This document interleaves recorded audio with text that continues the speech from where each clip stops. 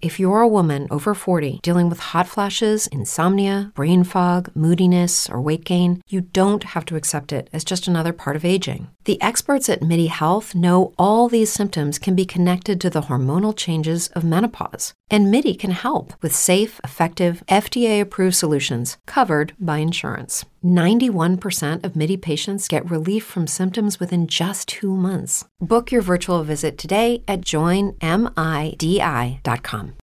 This episode is brought to you by Shopify. Do you have a point of sale system you can trust, or is it a real POS?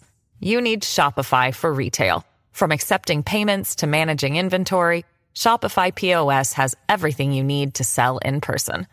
Go to shopify.com/system, all lowercase, to take your retail business to the next level today. That's shopify.com/system. Well, hey guys, I got a little story here for you. I was putzing around. I found something about the East Harlem Purple Gang. Now, there was a Purple Gang in Detroit. I believe it was mainly Jewish guys during Prohibition. But in more recent times, we have the East Harlem Purple Gang. It was primarily Italian-American hitmen and heroin dealers who were independent from the Italian-American mafia, the normal mafia. They had their own little gang. They named themselves after the original Purple Gang. These guys that got together from Pleasant Avenue, they said. I read that Al Pacino mentioned that Pleasant Avenue crew, and he was referring to this group of guys as mainly in the 1970s and the 80s. They developed close ties with the Genovese family, primarily because they were drug dealers, I think, and Genovese family and the Bonanno family too. But Genovese, he always, countenanced the sale of heroin. So he was, they were really close to the Genovese family 116th Street crew is what I read. Now, of course, they started out as a youth street gang, as a lot of these people do, all the way back to the turn of the century. They started out as these youth street gangs, and they get involved in robberies and assaults. And then as they get older, they always go into more organized criminal activity. And the best criminal activity that needs organization is narcotics, and that pays the most money. And since they weren't really connected, they weren't made men, they weren't trying to be made men, they just wanted to make money and be tough on the street, I got a feeling, and have all the accoutrements of in a successful gangster, a Cadillac, a fancy car, and nice clothes. Well, they got into the narcotics business, of course, and they started out as delivery boys and spotters and lookouts for other narcotics dealers, especially for some of the established Italian mafia dudes that were in the drug trade. During this time, Carmine Galante, and he had his zips over here from Sicily, and they had a huge drug trade going, and they got involved with them, and they slowly but surely rose to power up in Harlem in the drug trafficking. In 1973, there was a lot of arrests of high-ranking mafioso and the French Connection, if you remember that, and that was Louis Inglese and Lucchese boss Carmine Tramonte. This created a vacuum. And, anytime there's a vacuum needs to be filled. And the Purple Gang stepped right in and filled that with the drug trade in East Harlem and dominated it for the next few years and didn't really let anybody else come in. And they were the major independent drug distributors outside of the New York's five families. Of course, goes along with drug dealing is kidnapping rival drug dealers for ransom, robbing rival drug dealers, their own drug trafficking, murder as a form of, if you got somebody that steals from you, just go out and murder them. And loan sharking, because you're going to get all this cash coming in. And now that you've got all these guys working with you, you go into extortion and even some labor racketeering and at least acting on behalf of one of the five families. It's kind of like, I believe it was Gambino family used the Westies to do a lot of their heavy work. And so the Purple Gang was used by some other of the different Italian-American mafia gangs to do some of their dirty work. And of course, I'm sure that they probably kicked some money every once in a while to some of these guys. They did get connected up, and they actually became the suppliers of heroin to Leroy Barnes and his network, which was huge. Leroy Barnes was the top heroin dealer in Harlem. And they say that he was selling it for as much as They say the Purple Gang was selling it to these African-American dealers for as much as $75,000 for a kilo.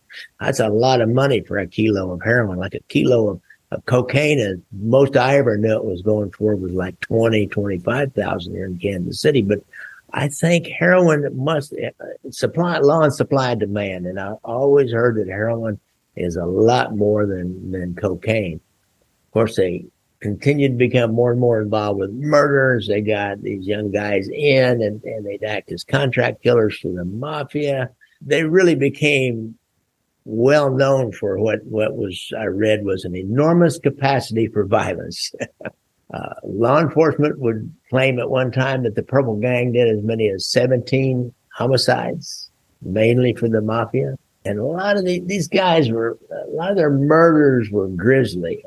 Some involving decapitation and dismemberment and multiple stab wounds. Now, I don't know. I mean, this is throughout the mob. I don't know if they were any more grisly. I think of some of these guys in Chicago, they had the Calabrese necktie where he might shoot a guy and then cut his throat and then maybe pull his tongue down through out of his mouth down into his throat. I mean, those guys, that Calabrese crew was pretty rugged too. Rash of killings during the 1970s, and they all took place with a 22 caliber firearm. And the 22 caliber killings became known as the trademark of the Purple Gang. So here in Kansas City, in the Midwest, 22 caliber killings was really the mark of the Chicago outfit all the way out to the West Coast. There was several hits out in Las Vegas and down in Southern California. Even killed a woman out there who was getting involved, was threatening the casino skim and killed her with a 22 caliber.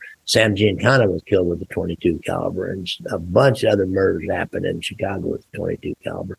22 caliber is really good. It has such a low sound. Put a silencer, and you don't even have to have a great silencer on top of a 22 caliber and get one of those Rugers that's got about 14 shells in it. Well, you can really pepper somebody with that. And the first couple don't do it. You can just keep shooting them without having to reload. So these guys, they refine the art of murder, I'd say, and using it as a message in New York City. What I read, the peak of their strength. Hello, it is Ryan, and we could all use an extra bright spot in our day, couldn't we? Just to make up for things like sitting in traffic, doing the dishes, counting your steps, all the mundane stuff. That is why I'm such a big fan of Chumba Casino. Chumba Casino has all your favorite social casino-style games that you can play for free anytime, anywhere with daily bonuses. That should brighten your day a little. Actually, a lot. So sign up now at ChumbaCasino.com. That's ChumbaCasino.com. No purchase necessary. VGW Group. Void where prohibited by law. See terms and conditions. 18+. With Lucky Land Slots, you can get lucky just about anywhere. Dearly beloved, we are gathered here today to... Has anyone seen the bride and groom? Sorry, we're here. We were getting lucky in the limo and we lost track of time. No, Lucky Land Casino. With cash prizes that add up quicker than a guest registry. In that case, I pronounce you lucky. Play for free at LuckyLandSlots.com. Daily bonuses are waiting. No purchase necessary. Void where prohibited by law. 18+. Terms and conditions apply. See website for details. Around 1977, had around 30 members and what they called associates, a bunch of associates, maybe as many as 100. So it was getting to be a pretty good sized gang. Of course, this is New York. Many people in the mob, the La Cosa Nostra Mafia, thought these young guys were too reckless and uncontrollable and didn't really want to bring them any close. Now, they didn't mind using them. They didn't mind making money off of them, but they didn't want to bring them in too close. They just felt like the established five families had some rules, and they were afraid these guys wouldn't follow the rules. Like I said, they were used as muscle and hitmen for most of the families whenever it suited their purpose. They even sent them up to Monroe, New York, upstate New York, in a private sanitation business dispute. And they ended up assaulting a whole bunch of private sanitation workers whenever the New York mob was probably, Paulie Walnuts maybe was trying to move in on somebody's trash routes. And they do that. They find a trash route and they'll They'll just use any means possible to push out any competition. They did still maintain this reputation as they really did not show the proper respect for members of the Cosa Nostra Mafia. And one huge rule is you don't put your hands on a made guy. You don't mess with a made guy's woman or his sister or his mother or anything to do with somebody that's married or in a made guy's family. And they didn't show the proper respect for that. As they got big, some people even refer to them as New York's sixth family. I don't know. I imagine the mob guys didn't really like that. There was some fear that there might be a war between Carmine Galante when he was in charge of the Bonanno crime family. I don't know, but there was some fear of that. Cocaine came in the late 70s. There's a flood of cocaine. They developed a relationship down in South America and Central America. As a matter of fact, the Purple Gang guys got involved with some Nicaraguan drug dealers, started trading firearms for drugs. They do that down in Mexico, down through Texas. You can, you get a whole bunch of guns and you can trade them for drugs, and you can make a pretty good trade. As a matter of fact, that's what that whole Fast and Furious thing that the ATF got in trouble was about, was they were trying to trace these guns that were bought in American gun stores down into Mexico and see what happened to them. And one got used in some kind of a murder, and then it got traced back, and the whole thing was ill-advised operation at best.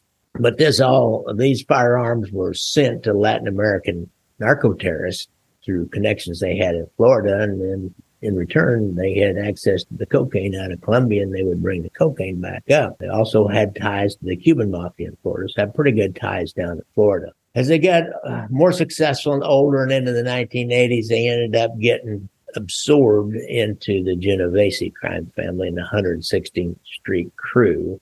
And some members were even invited to become made men. There was two of them, Angelo Prisco and Daniel Leo, who would go on to be the acting boss of the Genovese family in 2005. When a guy named Michael Mancuso supposedly became the boss of the Bonanno family, he came out of the Purple Gang. One of the latter murders of the remnants of the leader of the gang, a guy named Michael Meldish, had been a leader of the Purple Gang, and he was killed by Lucchese acting boss Matthew Madonna, and they killed him in Throg's Neck. A guy named Christopher Londonio and Terrence Caldwell did it, and they used the peckerwood in that one as well as one Italian guy. The three who did it were sentenced to life in prison for that murder on July 27th, 2020. So that was kind of the end of the Purple Gang. Not the Purple Gang of Detroit, the Purple Gang of New York City, and not the Purple Gang of the Prohibition era, but the Purple Gang of the narcotics era, 1980s, 70s, and 80s, when narcotics was king, not illegal booze. So thanks a lot, guys. Appreciate y'all watching or listening. And don't forget, I ride motorcycles, so watch out for motorcycles when you're out there riding. And if you have a problem or you know somebody has a problem with PTSD, and if you're a vet, go to the VA website and find that hotline. You can get some help there. Thanks a lot, guys. With the Lucky Land Slots, you can get lucky just about anywhere. This is your captain speaking. We've got clear runway and the weather's fine, but we're just going to circle up here a while and get lucky. No, nothing like that. It's just these cash prizes add up quick. So I suggest you sit back, keep your tray table upright, and start getting lucky. Play for free at LuckyLandSlots.com. Are you feeling lucky? No purchase necessary. Void where prohibited by law. 18+ terms and conditions apply. See website for details.